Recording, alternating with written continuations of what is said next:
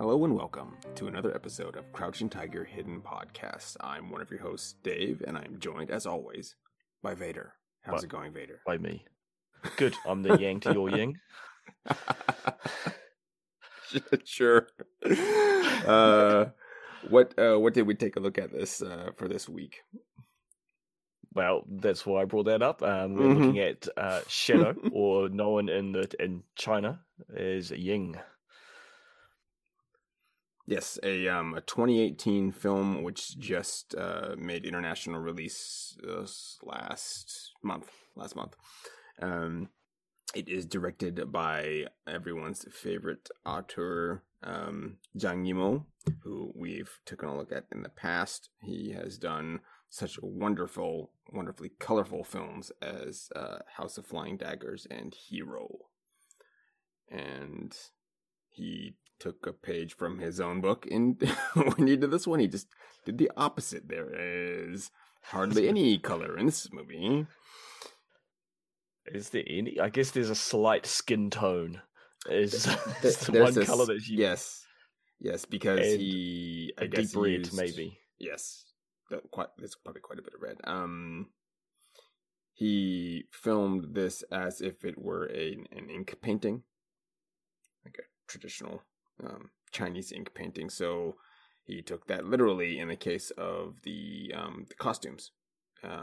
Probably I would say made this maybe the coolest outfits I've seen, as far as like they're just ink blotches on semi-traditional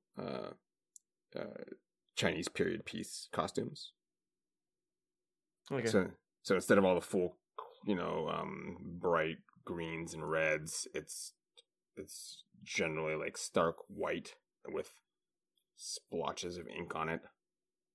And everyone had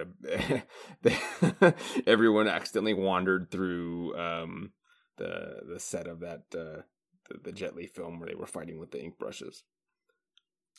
Yeah. Yeah, I guess I must admit that I can't remember them specifically now, but I do remember thinking some of the outfits and costumes and fabrics were cool. I will give it that. But I can't specifically remember. That's the thing. Because it was such monotone, it's kind of not that memorable. Is it? Or is it because we watched the movie almost a month ago? We watched this 3 weeks ago. But I do understand what you're saying. There's not a lot to hold this in your mind's eye. No, because I've seen movies years ago that I remember very clearly. Whereas this one, it is all just a shadow in my memory. Like it didn't really stick out in a lot of the ways. I know I can remember the main points and the main beats of the film and the main point of the film, but it visually at times it was impressive, but also nothing special because it is just the black and white. Yeah, I can see how that might work. I guess case in point, we watched Hero quite a while ago now, over 2 years ago. And I do recall more specifically the particular colorful outfits they were wearing in that, even though they were roughly the same design as these. The colors were more striking. Particularly Nameless. Yeah. Even Nameless's his black garb had a little bit more design to it, I feel. Mm. And there were no memorable... Well, I guess the two weapons they use in this movie they're pretty stand out on their own. The blade umbrella, which was a cool spectacle, but it didn't really make sense. Especially when the blades just suddenly got bent and it looked a bit floppy. Yeah, they're battling with dandelions at that point. Well, yeah, it was kind of like the director was battling with digital and real weaponry, because the digital looked really cool But then when it was the practical effects, you could see how wibbly wobbly they were, and it would never work as a weapon. But No, I mean, and they will talk about it. They do some things that were kind of cool with them, but in general purpose, they were kind of flimsy.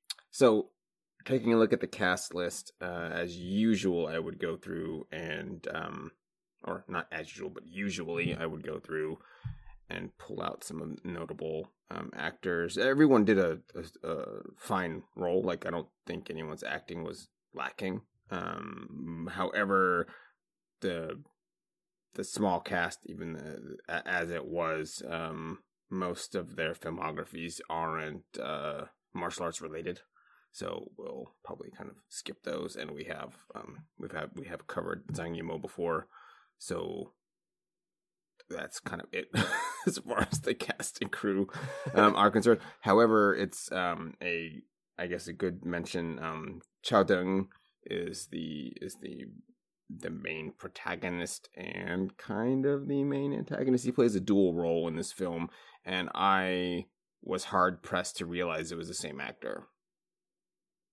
Like, he did a really good job playing two completely different roles.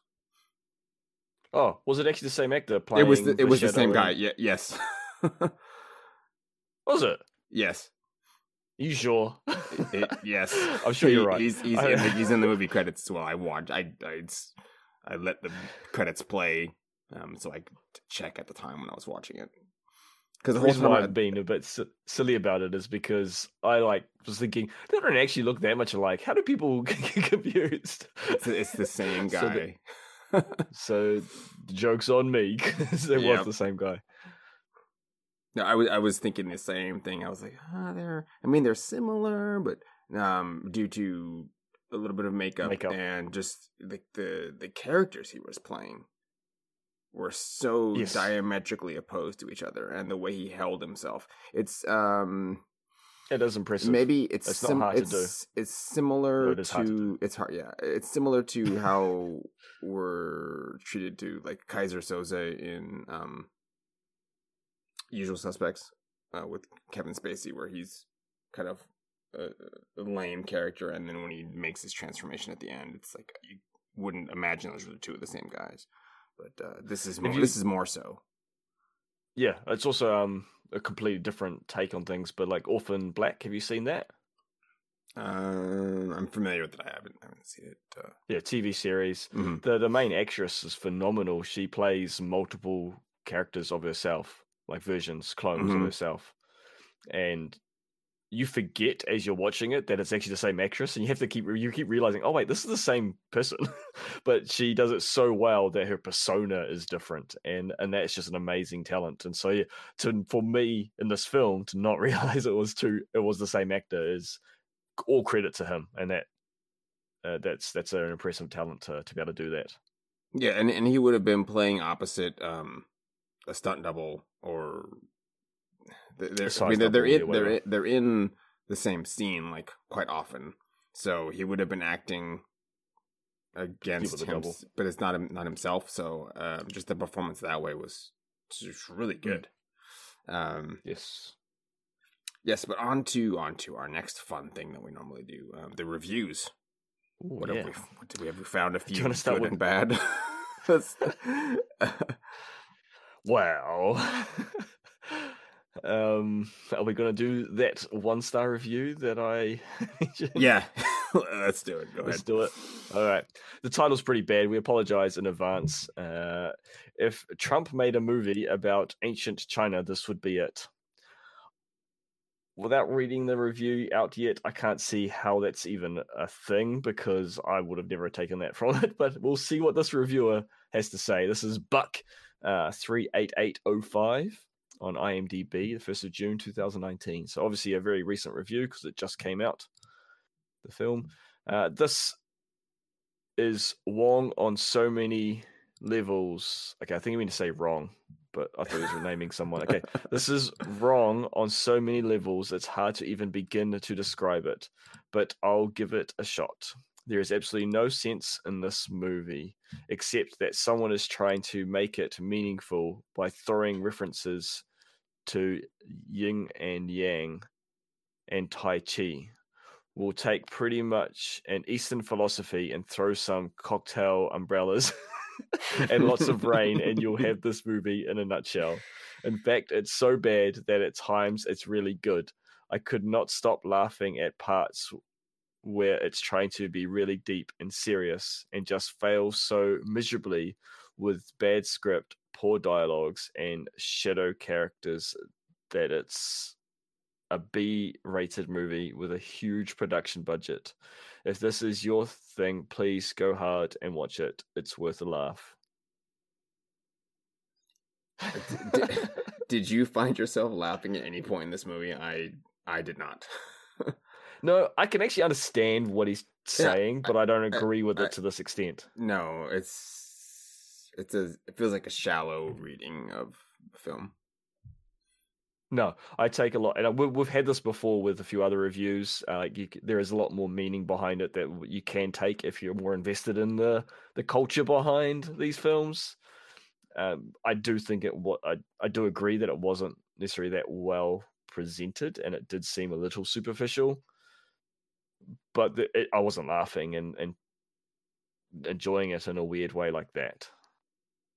Yeah. So I could see the points, but I don't agree with it to the magnitude this guy has given it. Buck. But yeah, that's our 1-star review. All right. Yeah. What our jump to our 10-star? Do we have a 10-star? We do. have a couple, I think, actually. We have a lot. Whoa, this is popular. Should we go for? Whoa, that's massive. There's an essay. Which one is it? The fifth one down, I think. Fifth or sixth one down is like an essay. It's probably about a 900-word essay. Is it the Cluseba? Kirby Lee. Kirby Lee. More Than Martial Arts. Oh, okay. This was hidden from me because it had a spoiler warning. It's a spoiler one. All right. Do you want me to read it? it? Should we take turns? Sure. Paragraph by paragraph. Okay. Okay. I'll start us off just to keep things interesting. But it's good. This one's got spoilers, so obviously it'll give us a plot summary probably as well. More Than Martial Arts by Kirby Lee 70. 28th of August. Man, this is crazy. This is like real recent. This is like 2 months ago. They're all going to be real recent because the movie just came out.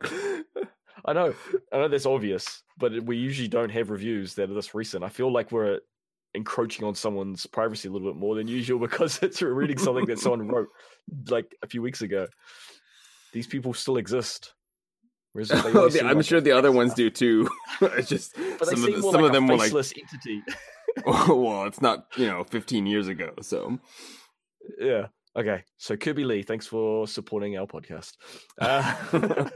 For many, their only exposure to the films from Asia were the kung fu flicks seen on martial arts theater programs of the old Akira Kurosawa films from the past, like The Seven Samurai.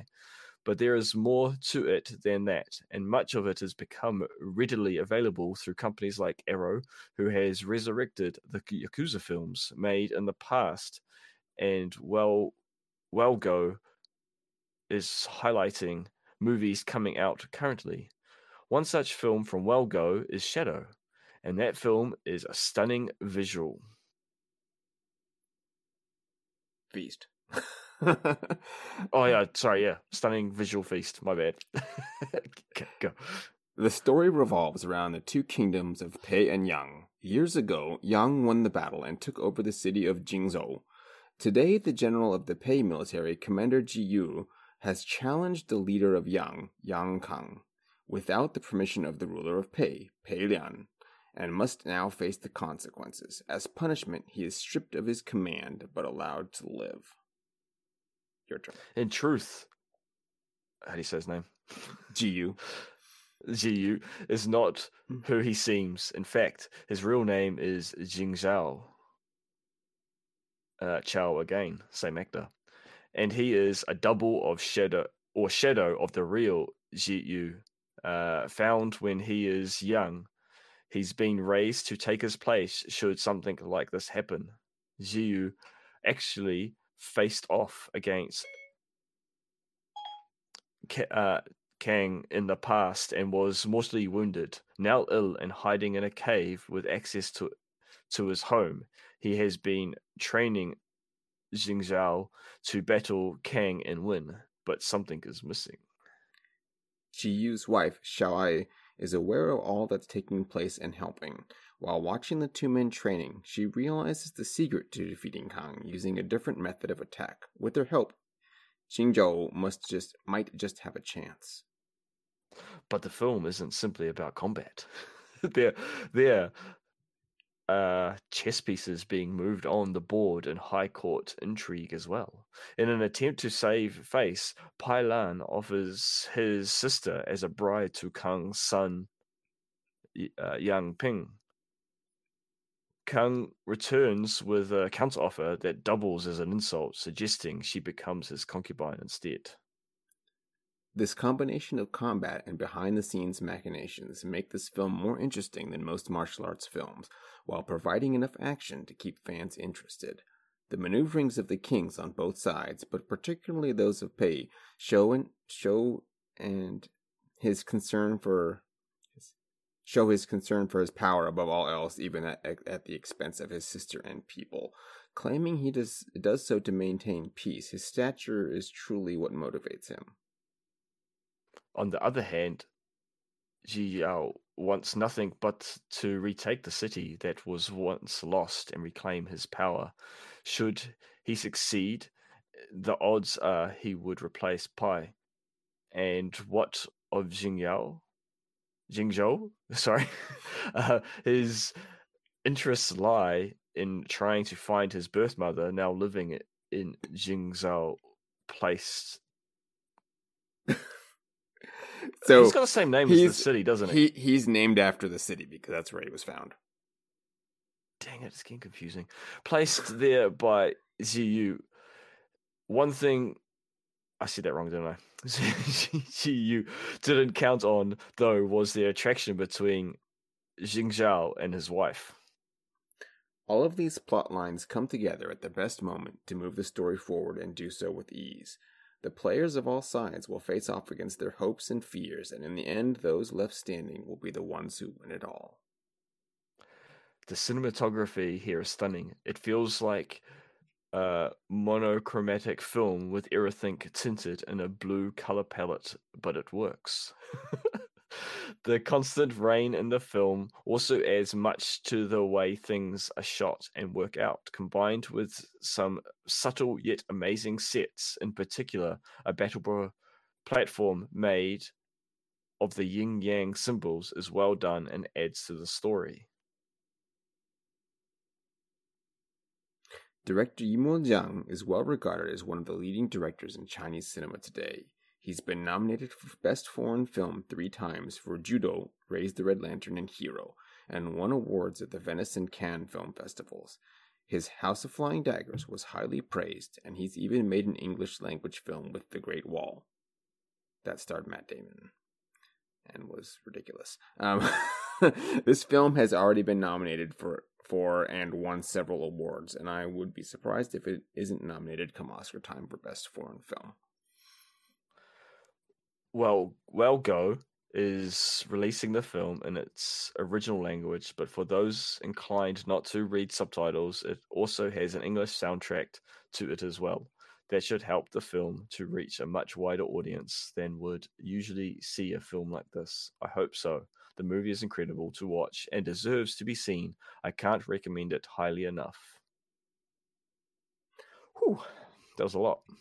It was, but it gave us a good synopsis, even if it wasn't. It's a little confusing, perhaps just because it relies on names and not the positions of the people. We'll clear it up as we move through the film a little bit. Yeah. We'll try.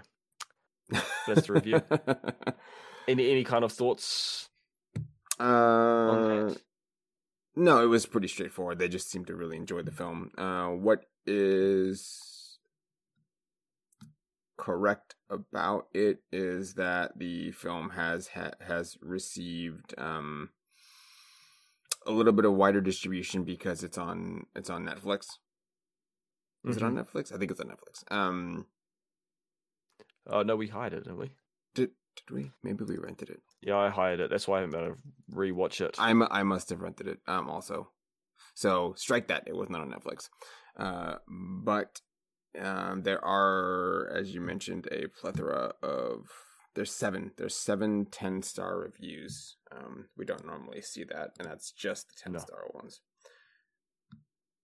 5 9-star. So there's it's recent, and there's quite a few reviews on it already. I think part and parcel of that is due to the director Zhang Yimou, his popularity in just the films he's done before has helped this. It may have helped The Great Wall, which was not a great movie, but it was enjoyable. Like I've watched it more than once. I think I watched it like 3 times. So it's like a popcorn movie, I guess, more so than this was for sure. This in spite of the many reviews that it does have, I think it's more of a niche art house film, sort of like with House of Flying Daggers or Hero, where people outside of the wuxia fandom, I think, would have a harder time appreciating it. Because the pacing isn't very fast. And again, as the reviewer mentioned, there's a lot of... it's a drama with some martial arts in it, and it's mostly about the politics. Like, that's the large thrust of the center of the film. It's not so much about martial arts, and even those portions aren't done that well. No, it's very stylized. I would say this is what is the Golden? Is it Golden Palace? Dang it. There is another film, and I will quickly try to look it up because I cannot remember the name of it. While you're doing that, I'll mention how it's interesting that the main character he's not actually a martial art master. He's been trained, but he's actually still quite hopeless. He doesn't have the natural talent. He basically gets taught a counter technique, and I think that's the concept of the yin and the yang. Is he gets taught a method of fighting that is the flowing opposite of the person he's due to fight, the commander of the opposing army. He's not actually good at fighting. He just has the counter moves to his opponent. And I thought that was quite an interesting touch. That we're not dealing with a martial arts master. We're dealing with someone who's pretending to be a martial arts master. Did you find what you're looking for? I did not, so we'll just have to skip it. Let's move on. Moving on. Yeah, I thought that was an interesting concept in itself. But it meant that it led to not much of a martial art film. Yeah, well, there's probably slightly less martial arts in this than there was in Hero. There's not a lot in Hero. There's a couple set pieces where they have some good fights, but this kind of probably has the same amount in it. Although these were generally constrained to like the last, I wouldn't even say half, the last quarter of the film. Mm-hmm. Like there was a couple, like as you mentioned, like little training segments. Two training segments, maybe. Which was just angry swordman getting angry that he wasn't perfect at doing it. Yes. Yeah, I can't think of any other like specific big. There's the big giant scenes at the end, but and there's the assassins who go after the swordsman. I liked their costume designs. Yeah, they were cool. They had cool, but again, like it was face weird how helmets. they tied. they tied in. Because there was a lot of politicking going on. Well, yeah, because he was working in the shadows. Everyone thought he was wounded. Yeah, everyone didn't realize he was still around. And yeah. So, but the king did. That I did enjoy that. The King of Pei, he's kind of a buffoon, but some of that was him acting as a buffoon to draw out traitors. Like, he was actually fairly smart, but he was playing everything really close because the Kingdom of Pei is very small, and they had basically lost a war and kind of been put into a sort of stalemate position between themselves and the Kingdom of Yang. It gave him a comfortable life. Like, he was happy. Because he became, it's not even a status quo, he was sort of a tributary state. Is what it, I think, boiled down to. But he was fine with that, as long as they didn't lose what they already had. Mm-hmm. And what this boils down to is, I should have pulled back this thing. So, Shadow, Jingzhou, the fake Ziyu, he is trying to prove that he's not just a stand-in. Mostly to himself, I think. Like, that's his thing, is he doesn't want to just be a known as someone else. Yeah. He wants to be his own man. But to do so, he needs to have better, like, feats of valor. Like, he needs to actually win. He needs to become better than the man that he's portraying, which is tough because the guy that he's portraying is, like, super good at everything he does. So go ahead. That's the kind of the theme I got at especially with the ending, is that it's about identity. This film, like, it's about making one's own identity, and I guess the psychological damage it does when you're not allowed to be yourself, and how powerful that sentiment is. To be oneself is a huge deal. Yes, and for one's own sanity. And it's not even that; it's everything that hinges on that. The country needs the existence of Commander Ziyu, regardless, because he's the last piece of military strength that the country has. Mm-hmm. And because of that, even though Shadow needs to be more than that, he needs to feel like a real person. Ultimately, he also just needs to exist as Ziyu. But it's not his decision to make. Yeah. He needs to be recognized by Xiao Ai, Ziyu's wife. And and then at the end, when he beats the commander in the kind of the weird situation they're in, that kind of standoff. Yeah.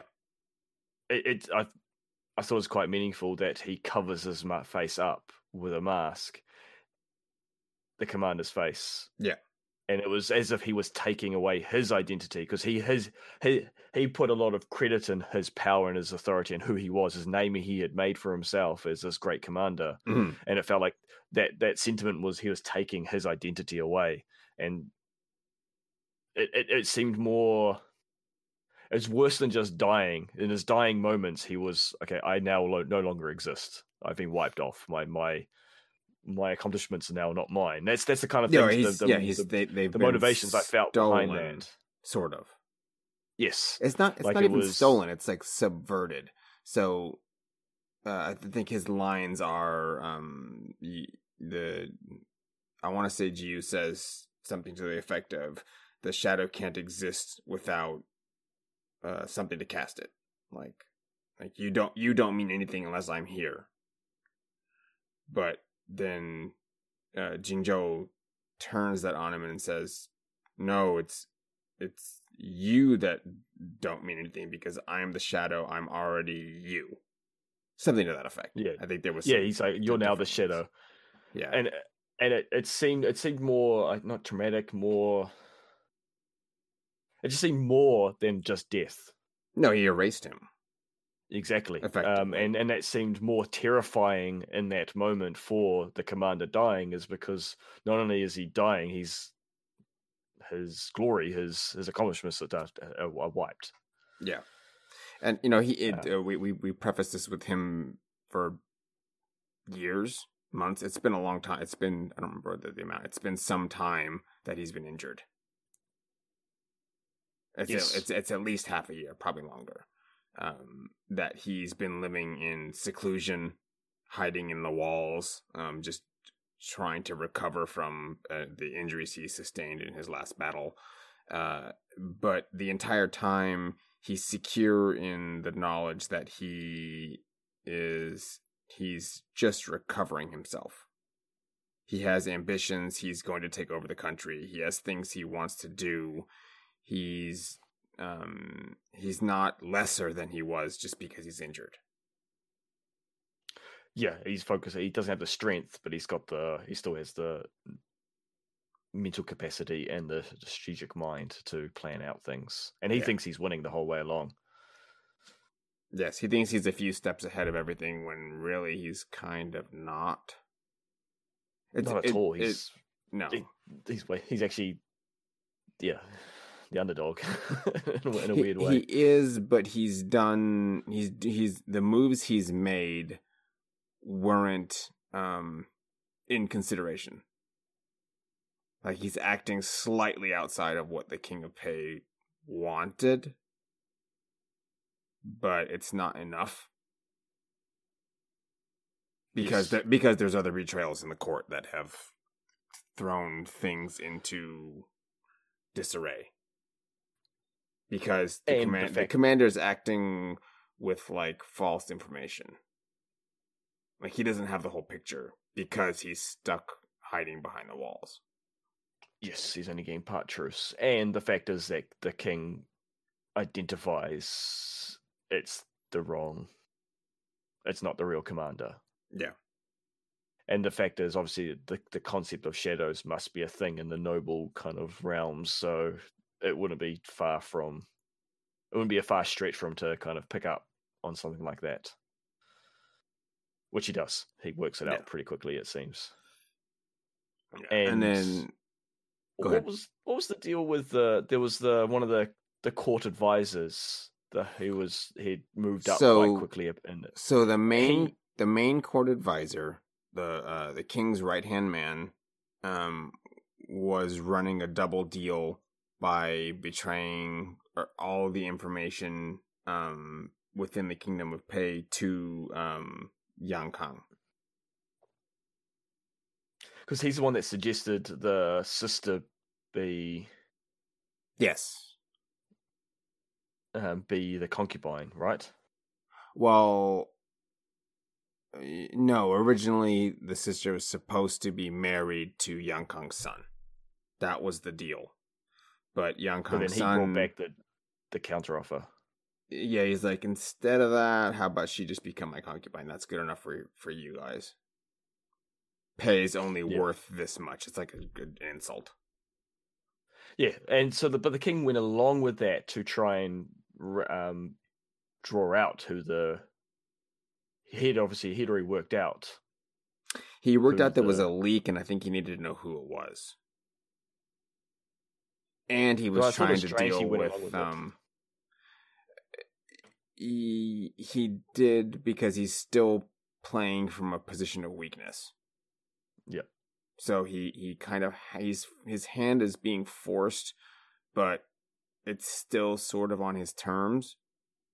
And it would have worked out had his sister not gone on the night raid. Because she just, Well, and if you know, every hadn't happened. Well, there's that too, but that was not in his plan. However, it definitely wasn't in his plan that his sister was just gonna like go off to try to revenge herself. Yes. Which you'd think he would have considered because she's like very strong-willed. Well, yeah. Did you get the impression that she kind of fancied the Shadow? Because she seemed to be quite sympathetic towards him. I think so. Yeah. More overtly than Xiaoai, his pretend wife, did publicly. Yeah, because they had a very cold public relationship.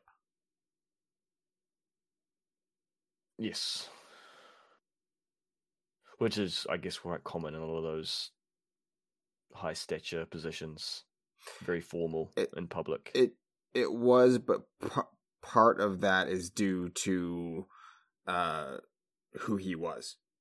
He isn't actually her husband, so she had to remain like apart slightly because she knew that Commander Jiu was literally watching her from the walls. Yeah, that was creepy. Yeah, a little bit.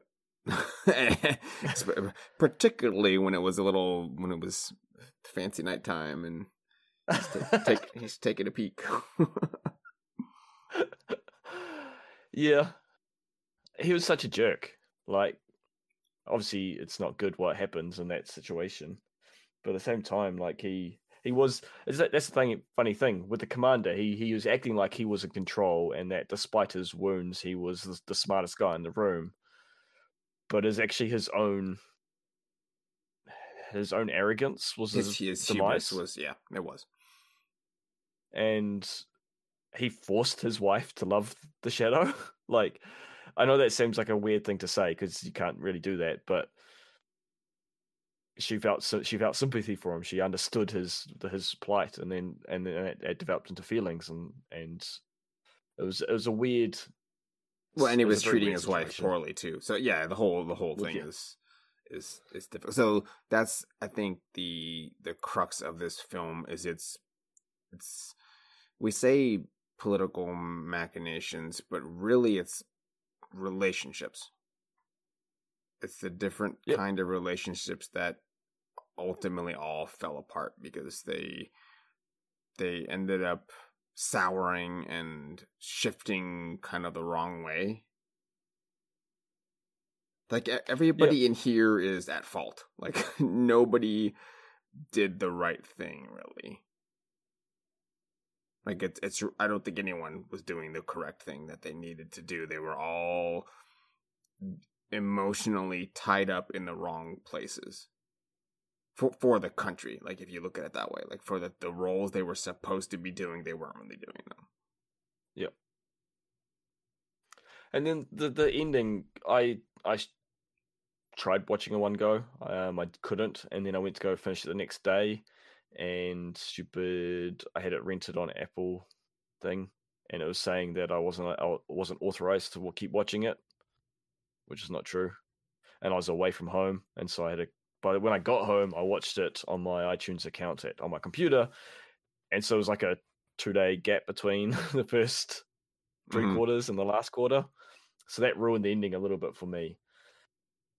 But the ending was just like what we talked about, like the whole killing of the commander. That seemed quite impactful. But then there was the way the wife reacted, I found very strange and didn't understand, because she seemed to have come to despise and hate her husband. You think that she'd be glad to be rid of this awkward situation. She just can move forward as if life were normal again, finally. But then she seemed to react quite negatively towards the Shadow when he took control. And now I'm kind of thinking about it. Is it because... It's because he murdered her husband? He killed her husband? Well, no, I get that. But did she really care about him? Or was it because, now thinking about it, is it because the Shadow, she liked the Shadow and cared for him because he wasn't like the commander, but when at that final action he took, is it because he became the callous commander that she despised? So he literally became who he was shadowing instead of it is, I think, part of that. And the other, so this, okay, the movie, the entire film, with the exception of the first like 30 seconds and the last 15 seconds, is a prologue. Because what this movie has done is the very opening scene of the movie is the last scene before the credits roll. It's the same scene. And the narrator so helpfully informs us that Xiao is about to make the most important decision of her life, and here's the story that leads up to it. And we're treated with that decision being left as a mystery. Like it's left up to the viewer's imagination what she does. What it boils down to is not only is Commander Jiyu, has he been killed by the Shadow, but the king of Pei is also dead, killed by the Shadow. Left to die by the Shadow. Yeah. There's a slight difference. Well, I mean, he stuck him in the side. He's gonna die. Oh, that's right. He did, didn't he? Because he was dying. He stabbed him with a dagger. He killed him. He made sure he was gonna die. Okay, fair enough. No, he killed both of them, and then planted the knives or the swords in each other's hands. So it looks like that a mysterious assassin killed the king. I would argue that he sped up him dying. I think he was going to die. He was stabbed through the chest, wasn't he, by the commander? Yeah, right through the back of the chest, yeah. Yeah, so he wasn't going to live that. Probably He just sped it up so there was no one who could say anything. Yeah. So,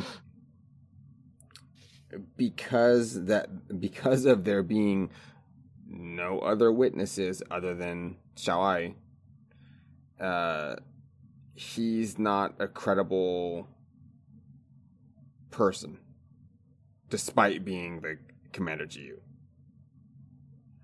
She has no voice in the court, effectively. Well, she's fine. She's the only corroborating witness. She's the only person that can confirm that the king was killed by an assassin, or that he was killed by Commander Jiyu as a coup. Because the ministers for the thing are all outside in the courtyard. Mm-hmm. He goes out. The Shadow goes out into the courtyard and says, "The king has been killed, and it was an assassin that did it." And his fate and the fate of the entire kingdom rests on Xiao Ai's testimony to whether he killed the king or he was correct in saying that an assassin did it. That's her. Her unfortunate fate is to control the fate of the kingdom. And particularly the fate of Shadow, because he's either going to be killed or he's going to be basically instated probably as a proxy king. Which is what the Commander Jiyu was trying to do in the first place. So that's what the movie ends on and starts on, is her looking through the little crack in the door going, because she realizes that it hinges on her testimony. And so she can either rise up alongside her husband for, lack of anyone else knowing any better, and basically sort of take over the kingdom, or kind of be relegated to the shadows and he's going to be killed. So his fate and the fate of the kingdom is in her hands, and we're not given what she decides to do with that. Because the credits just start rolling. Which I kind of like. I guess I don't tie that. I guess I don't catch all the narrator's information at the start of the film. I had to watch it twice because I thought, I was like, this looks really familiar. And so I had to rewind the film and like, oh, it's literally they're like looping the movie. Yeah, because I thought it started with them in court having a chat with the king, and then him asking them to play the big instrument. It does. There's just like 30 seconds of her screaming and running to the door and then peeking, and then as she's peeking it tricks you because it like doesn't show you what she's supposed to be looking at, and it looks like she's looking on the outside into the throne room. And I think because her hair is disheveled, you don't realize who she is, and then the movie starts. Yeah, it sounds familiar now that you mention it, but yeah, I kind of didn't pick that. I didn't understand because I know you mentioned that in our chats, and I kind of like, I don't remember how that worked. I thought it was a mimicry, not exact same scene. Is that No, what it's the exact same scene. Yeah, it was a scene that like was reminiscent of the first scene, but yeah, and I kind of like that.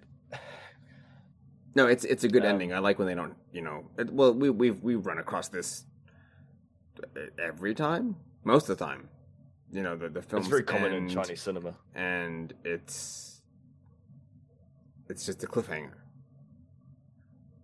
But not one you really need to see resolved. Like, it works better if you just let it go. Yeah. Yeah, I still don't know how I feel about the film. It was entertaining enough. The intrigue was there. I was kept hoping that color would then evolve, like, into the film as an art style. I just wasn't digging the really monochrome look. It was very striking at times, but it didn't do it for me. I was kind of hoping that there would be a point where it would bring on the color for a dramatic moment, but it didn't happen. And yeah, no, it definitely stayed black and white the whole time. Yeah, and the big attack, like, it was kind of weird that there was this big goal that everyone was fighting over, the city. Yeah, but it wasn't really the important part. Like, it came down to the individual achievements or characters more so than this big city. That, like, the city wasn't actually important in the grand scheme of things, and that's interesting. Because the city wasn't the city was the halfway point. Like, whoever controlled the city controlled the whole area. Yep. So ultimately, it didn't really matter because they kind of destroyed the city, sort of. And as an incredibly not relevant to this exact moment and the in what we're discussing, but that film is Curse of the Golden Flower, would be the movie that is entirely courtroom intrigue, and very colorful, with also directed by Zhang Yimou, which makes sense. Oh, but it had Chow Yun-fat in it. I think I've seen that.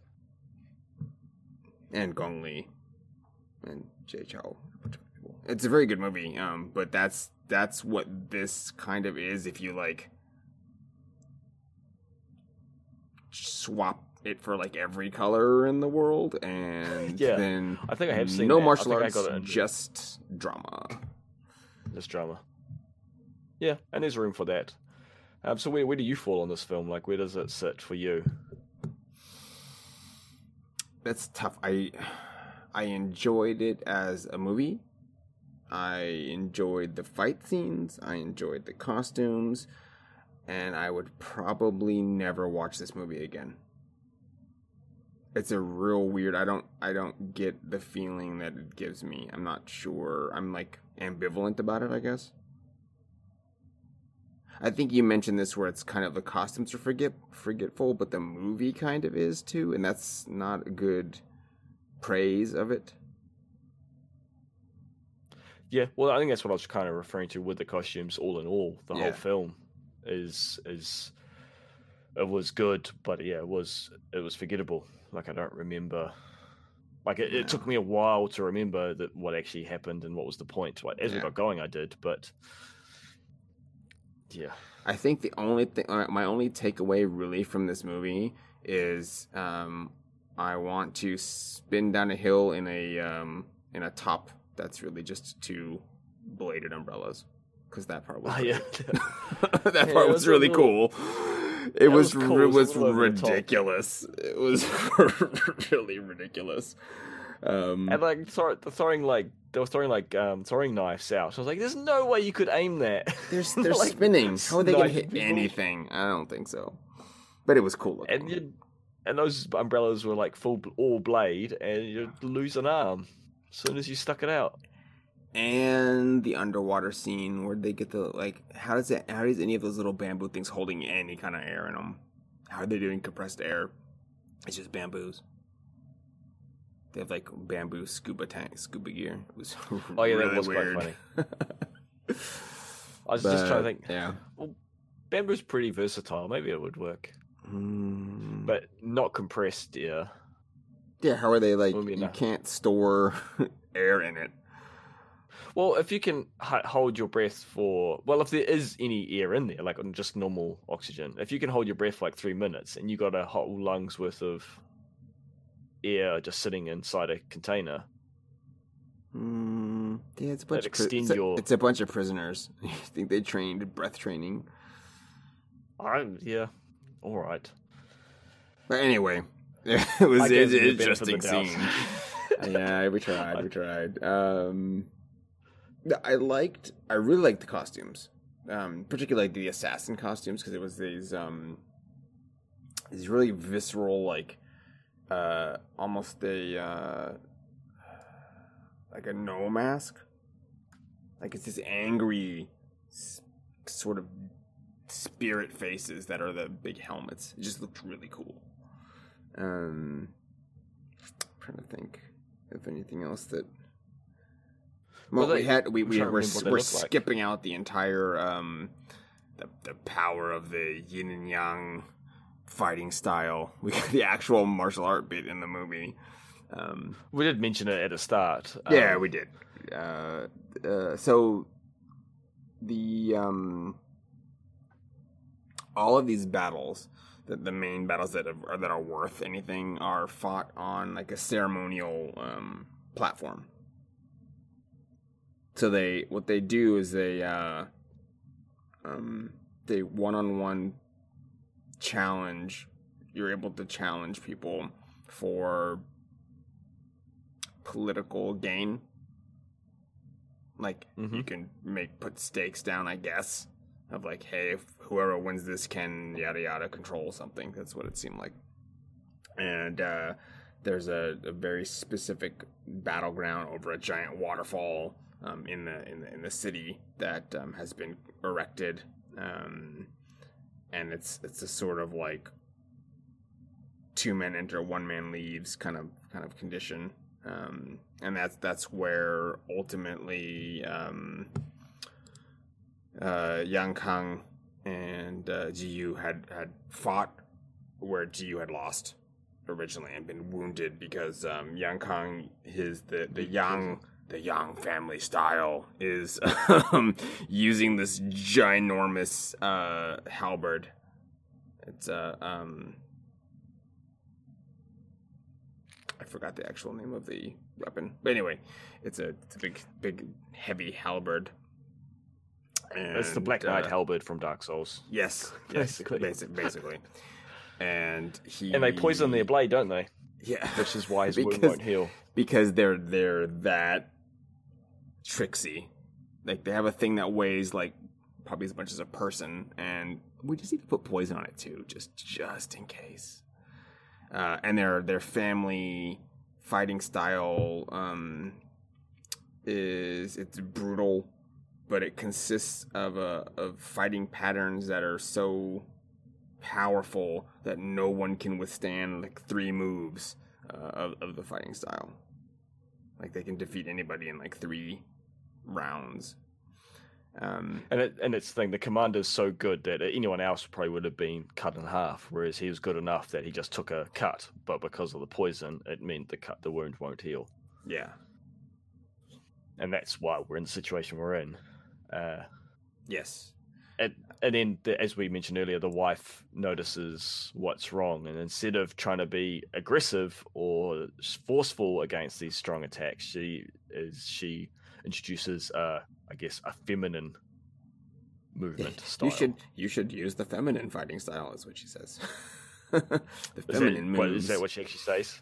I think But so. yeah, it's more elegant, more flowing, and it's more like, I think they describe it as water, do they? Or am I just interpreting that? I think that they did. So normally they're using the umbrellas as young against young, so they're forcefully like trying to slice and dice you with these spinny blade umbrellas. I thought he wasn't using the blade to train the umbrellas to train to start off with. She was holding it, and it was while they're training, and because of the rain that's happening during the movie. Was she? She said she. What was he using? How about this? Did he also I think it was just using a stick. Staff? He may have also had a staff. I think maybe they just have spears. Yeah, I think they're just using bamboo sticks, and she was holding and watching. And going back to the costume, I'm looking at pictures, and it is, you're right, like she's wearing it's just a flowing, looks very kimono-ish, but yeah, like a flowing gown. Yeah.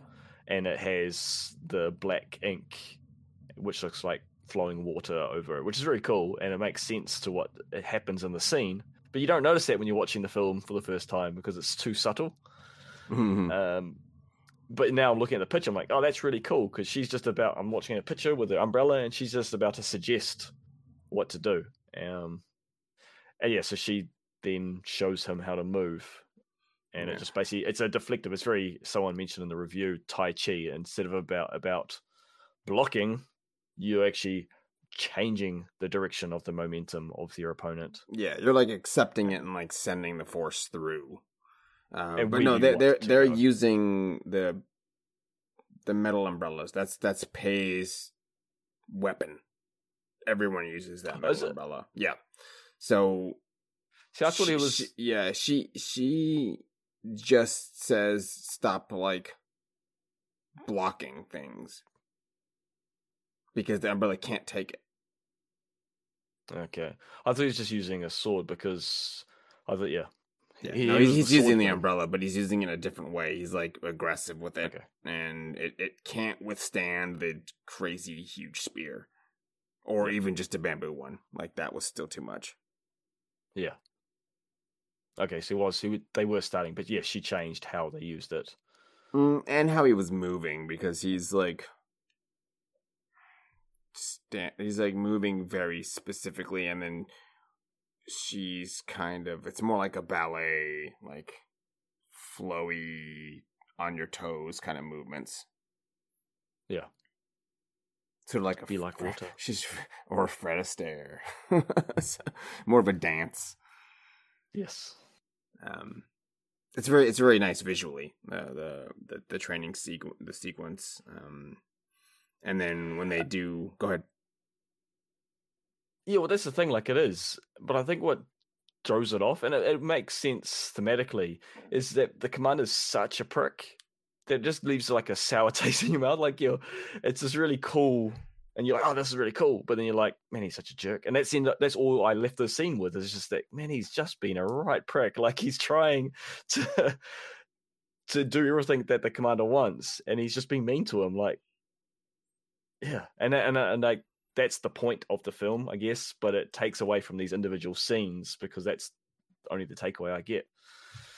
And it's cool kind of talking about it because I'm remembering the more detail of what happened is enjoyable. Yeah, that's one thing. So we get, it's not a training montage per se, but it's put Ji-Yu in a position where he's the instructor over the Shadow. And in contrast with what we generally see in these kind of relationships, he's antagonistic just for the sake of being a jerk. Yeah. And it doesn't benefit his replacement. It's more than just a master and student, because he's training this guy to be him. Like, he needs to do like a better job of it. Yeah, and I, as I mentioned earlier in this chat, our Shadow doesn't appear to have any natural fighting skill. Like, he appears to be very bad at fighting at this point, but appears that he's been doing it for years, training for years. Yeah, it doesn't show. It's really weird because military, like, he gets a lot of respect, and a lot of that I think is hinging on the already created respect that the commander has. He has commands the respect of everyone in the kingdom. Like, he's a hero, and he hasn't fought since the big battle, so no one's seen him be worse. And in the big fight he has against Kang is, he really shouldn't win, but because of the counter techniques, he holds his own against them, but only barely, only just. Yeah, just well, the other dude's huge for one. He's a big dude, and the other guy's not. He's a very small man, and he kind of wins out of luck, sort of. He's he ends up cutting the guy's throat with one of the bent umbrella bits. But I mean, it was a good fight. It's a good, interesting one, and he wasn't supposed to win. All he's doing is keeping Yang Kang busy while the city's being overrun. They took the city. Yeah, yeah, taking the city. He was there basically as a distraction because he didn't think he would be able to win. Yeah, he wanted a chance. He needed to last a certain amount of time. Really, he was just supposed to last 3 rounds, and they end up fighting for real longer because he's trying to just buy time.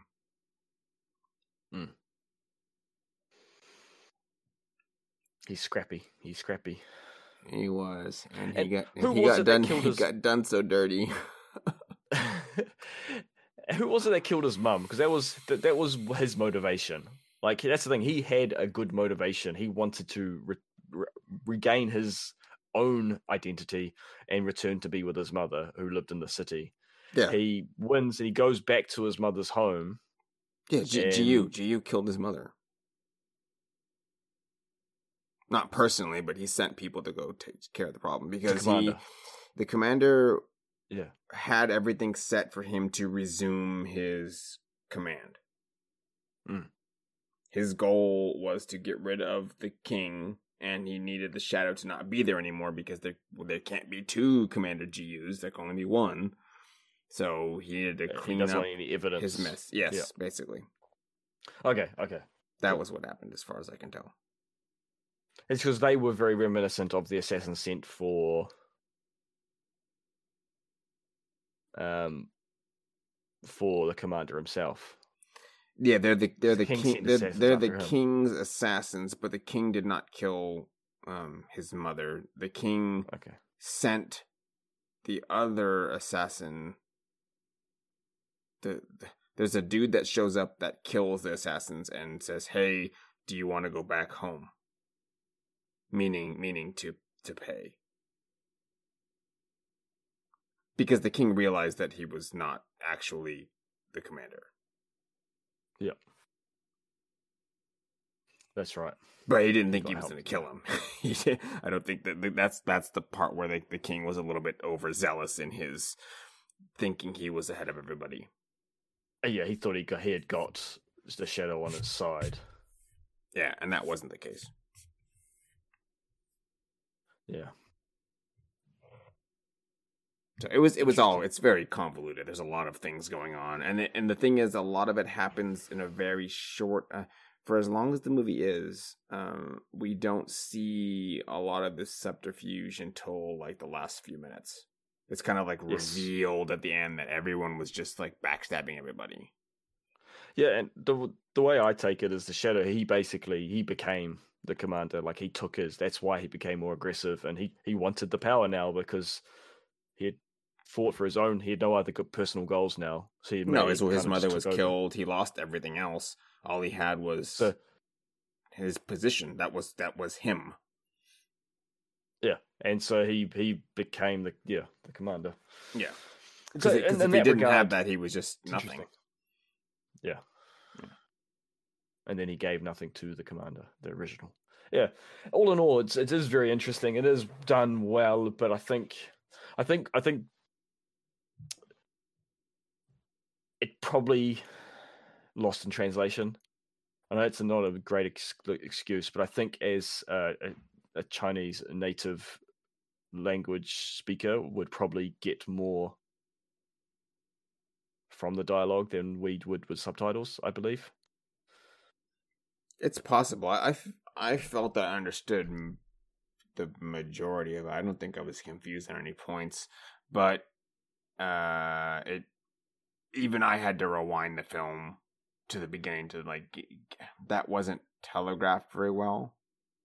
Okay. Like, because the movie's 2 hours long, you forget like something that was 30 seconds long in the very beginning, that it wrapped back around. Yep. So it's it's something that makes the movie need to have more than one viewing to get like I think the nuances. Like, I think there's things maybe we even missed because we didn't watch it more than once, but it doesn't. Even the fact really, that you're reading subtitles. Yeah, we can't visually. watch like every second. If I'm reading, I read quickly, but it's not fast enough, as opposed to understanding Chinese and like just being able to look Absorb at everything that's Yeah. going on. So yeah, I do agree with that part of it. You do lose a little bit because your concentration isn't really fully on the movie. It's divided between the film and reading. Yep. Cool. So what's your rating for this one?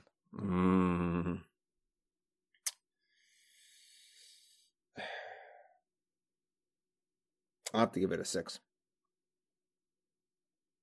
It's interesting because I'm thinking around that, but at the same time, I do really like the elements of the film. Like, I really like the story and the character behind the film. But I'd want to like really split the rating between like themes, design, costumes, like that aspect of the film. I would rate higher, but my enjoyment of it, I have to put a little bit lower because it seems to be missing something that I can't quantify. I don't know what it's missing. I just know that I'm not satisfied with the film as a whole enough to try to watch it again. And I don't want to go, hey, I don't want to watch this again. I feel like that's rude, but like that's just kind of how it is. Like, I wouldn't watch this again. I would watch it if someone paid me or something, but I'm not just gonna go watch it because I'm not gonna watch it because it's fun, you know. Yeah, I kind of mirror your sentiments. It's kind of how I feel. Whereas, like with, I would even go watch Curse of the Golden Flower again, mostly because I'm curious because I haven't seen it in like over 10 years. But Hero, I would watch again because I love that one. That's just it's a solid film. Yeah, I agree. Curse of the Golden Flower, I have it. I have that. Yeah, it is. I got it with it's funny. It's been a long time since I've seen that as well. But yeah, I mirror your sentiments. Like, it was, I remember thinking it was scene by scene, they were quite intense and quite powerful. But as a whole, it's just missing that X factor that kind of binds it together. Yeah, there's just something it's just not. It's just missing something, and maybe that thing is more action because it has action in it, and I don't need to have that to make an enjoyable movie. But it felt like there's kind of teasing you with that, so you need to either the ratio between melodrama and action is a little skewed. Like, there would have needed to be either more punch in the action scenes or just like less of them and give me a bit more better explanation for the characters. Yeah, like the balance is off. I think the balance was off. Yeah, that's fair. And I think just for me, there was this world that existed around the film, but it wasn't. It's very isolated. Yeah, like it felt like we're in this little bubble. And it didn't quite make sense. I did like the elements of how there was this this rain, and there was that. Was there like a prophecy or something? It was talking about how something would happen at the end of 3 days of rain, if it rained for 3 days or whatever it was, 7 days. That the kingdom maybe would fall. I don't remember. There was could have something. been. There was someone read some. There was someone who did some fortune telling at some point, and they said if it rained for 5 days straight, whatever the time was, that the kingdom would fall. I'm pretty sure that was this film. and that the whole concept that it rained the whole time and the waters were rising was all interesting, but it wasn't needed. And like, as I say, there's lots of elements that just didn't bind together. Yeah. Well, it's an isolated, like these kingdoms are up in the mountains, like somewhere, and it's a nice sentiment. Like it's a very cinematic or poetic setting, but it feels like because they did it that way, it's not real. Like it's missing a place in a world. Like I don't feel like this is a real setting. Like that was the issue. Maybe that may have been part of what I didn't agree with. Which, and I don't have any problem with like fantastic settings. I love that kind of thing. But this is too divorced of like. There might have just as been a wall of mist around it, and you can't go beyond this, and there's nothing past that. It's like, so why are they fighting over like a little city? What does it matter? Yeah, unlike the rivers, there's no depth to this world. Yeah, like that's really what it is. I didn't get the sense of it being a kingdom versus it's a palace and a kind of a city that's on a platform, and then maybe another palace. Like that's the extent of it. Like the kingdom of Pei, where in the mountains? There's nothing there. There's like you got a little house. It's a little house. So let's come some dudes in it. So that may have been part of what was bothering me. Yep, that's fair. It's a tough one, and I it's worth watching once. Like I'm not gonna like not recommend it. I enjoyed it enough to say, hey, give it a shot. Visually, it's pretty stunning. There's some really good cinematography, and I like the costumes and stuff. But there's not enough to do like a secondary like analysis of it, and it's not very fun. I think is also the problem. Yeah, and I think that you're right. It's not that fun because you feel sorry for the Shadow, the main character, throughout the film because he's been abused. Yeah, it's a very dour. It's a dour setting. Everything's raining. Everyone's clothes look like the ink is running on it, which it's interesting visually, but it doesn't put it. It's framed so weirdly. And I think that's what bothered me about the one, the bad review saying, "Oh yeah, they're laughing at this and that." I'm like, why? Like, nothing. There's nothing funny about this movie. But yeah, like, well, you feel sorry for him throughout the film, but then at the end, he kind of becomes villainous. He becomes the villain to some extent. And so he just murdered his king and his mentor. And I don't blame him for necessarily killing his mentor because his mentor or the king. I mean, like nothing was in a good. Like that's I think part and parcel of it is everyone's doing the wrong thing for the wrong. Like no one's good. Everyone's exactly. I mean, you're definitely everything is shades of gray in this movie because that's what they did visually and that's what they did emotionally with all the people. So you're left with like nothing to root for. And to be honest, the only good character that I actually kind of saw as a good person, I think about it, was the sister, and she dies. she didn't make it. And I thought the wife was pretty good character too, because you see exactly kind of why she acts the way she acts. Like her stuff is justifiable to a point. Like you get why she's doing it. Everyone else was just kind of crazy. I didn't understand or relate to how she reacted at the end. I think that's what's thrown me so much for the film. Is I know we've talked about that, and I understand, but also don't Yeah, understand. because that's how more she's acting. that's more cultural than anything else, I think. Yeah, I guess you see a lot of films where there's the hero gets the girl, and it's sometimes taken away from the bad guy, and that's what it seemed like it was doing, like that trope. Like, but then the way she reacted just seemed not what I was expecting, Yeah. and yeah, I don't know, just everything. It was a negative emotional movie. Yeah, it's not. It's like it's emotionally draining a little bit because it's not happy really for anybody. You're not left with anyone to root for. The couple people that you were like, yeah, this is a good character, and then they die. Like I liked the sub commander, the one that got like injured on his head. Yep. Like, he was good. I liked his character. He may have been one of the few, aside from like the sister, that like was doing the right thing. Yes, he was just doing his best to fight for his kingdom. Yeah, even if it meant he got like shot by the king.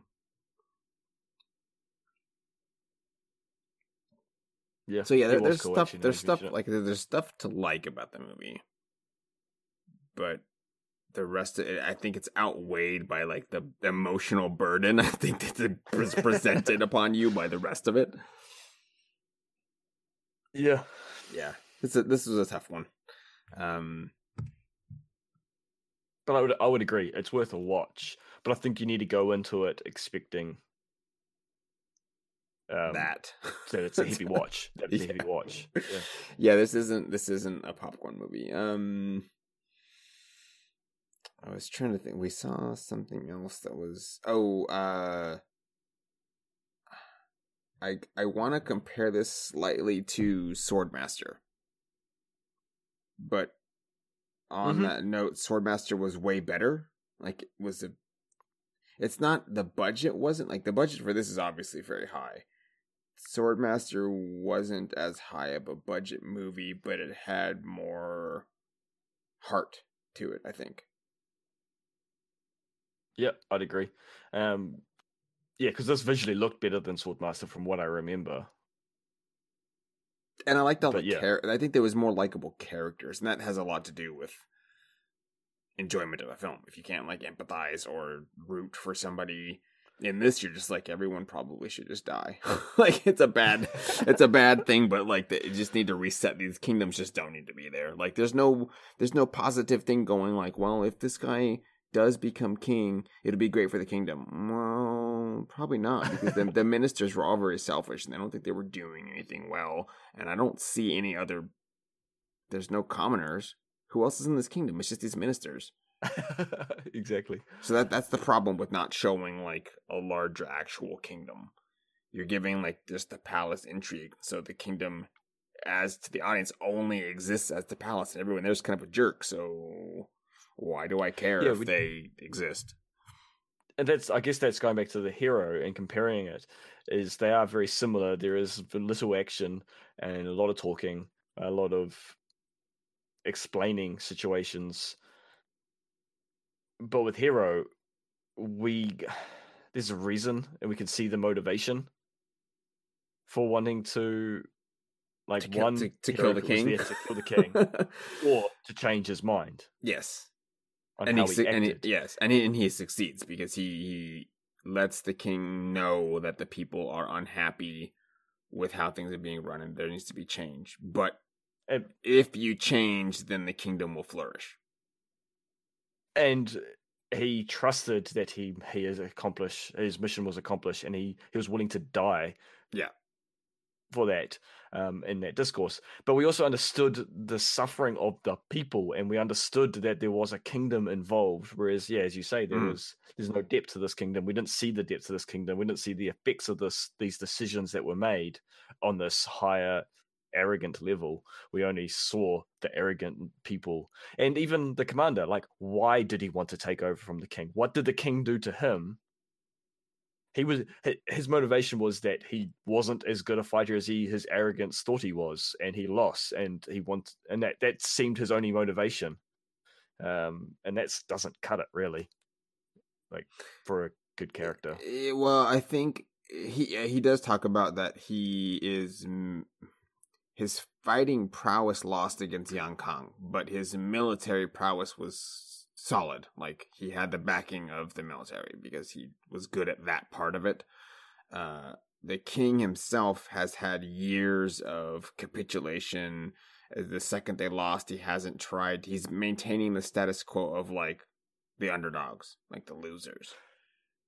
And he says that the kingdom can flourish again with a strong leader that's willing to try to use the military to win. Because it wasn't arrogant. No, it is for sure.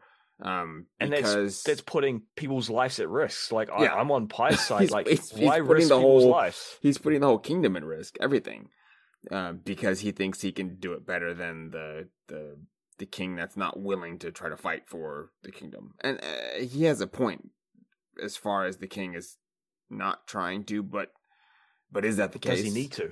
Well, no, is that the case? Because the king was playing a long game and trying to manipulate stuff in order to win back power for his kingdom. Yeah. He just appeared weak in front of everyone to lull them into a false sense of security, but that didn't pan out well for him. Again, the whole everyone was doing the wrong things for the wrong reasons. That's the takeaway from this film. Yep, and again, that's the complete opposite in Hero, is that they're literally fighting to make the world better. Yes. Yeah. Cool. I think that wraps us up, though, Dave. I think we've so. Talked this one out. I've got nothing left. We've talked this yin and yang and backwards and forwards, left and right, up and down. Any final thoughts? No. No, I think I've said everything I wanted to. We gave it a little rating. Yeah, I mean, go watch the film. It's worth at least visually a watch. And the acting. The acting is phenomenal. Like, everyone does a really, really good job of being jerks. Like, they're not likable characters, but they do a good job not being likable characters. So I can see why this movie would get awards and it deserves some acclaim. It's not a bad film. It's just a bad setting. Yeah, it's missing the X factor. Yeah, it needed more of something, which is too bad. I was really hoping it would be more than the sum of its parts, but I don't think in this case that it was. Yeah. All right. Yeah, I think that will wrap us up. Do we have some for next time? I'm trying to think. There's plenty out there. We'll find something. We'll find something. Yeah. It's got to be getting closer to The Wickening sometime soon. Oh, yeah. That's out. That's out to rent. Mm-hmm. Some gun fu. Yep. 3 films of John Wick shenanigans. Nice. And potentially our first and only guest maybe we have on the show. Oh, yeah. That's right. Yeah. Nice. Yeah. We'll see how that goes. Yep. So we'll wrap this up. Let y'all go, and we'll see you in hopefully more than 2 months' time. Stuff happens. Holidays are gonna creep up on us real fast, so we'll see. But we're always around. Vader, where can folks find you on the interwebs? VaderVanOden.com has links to everything that I get up to. Excellent. And you can find me on Twitter at Sentinut _plus. That's pretty much it. Yeah. So if you have other suggestions for fun cult martial arts classics, we'll take them, because we'll just watch whatever, apparently, as evidenced by us trying to watch this Shadow film. if things are more like niche, that's great too.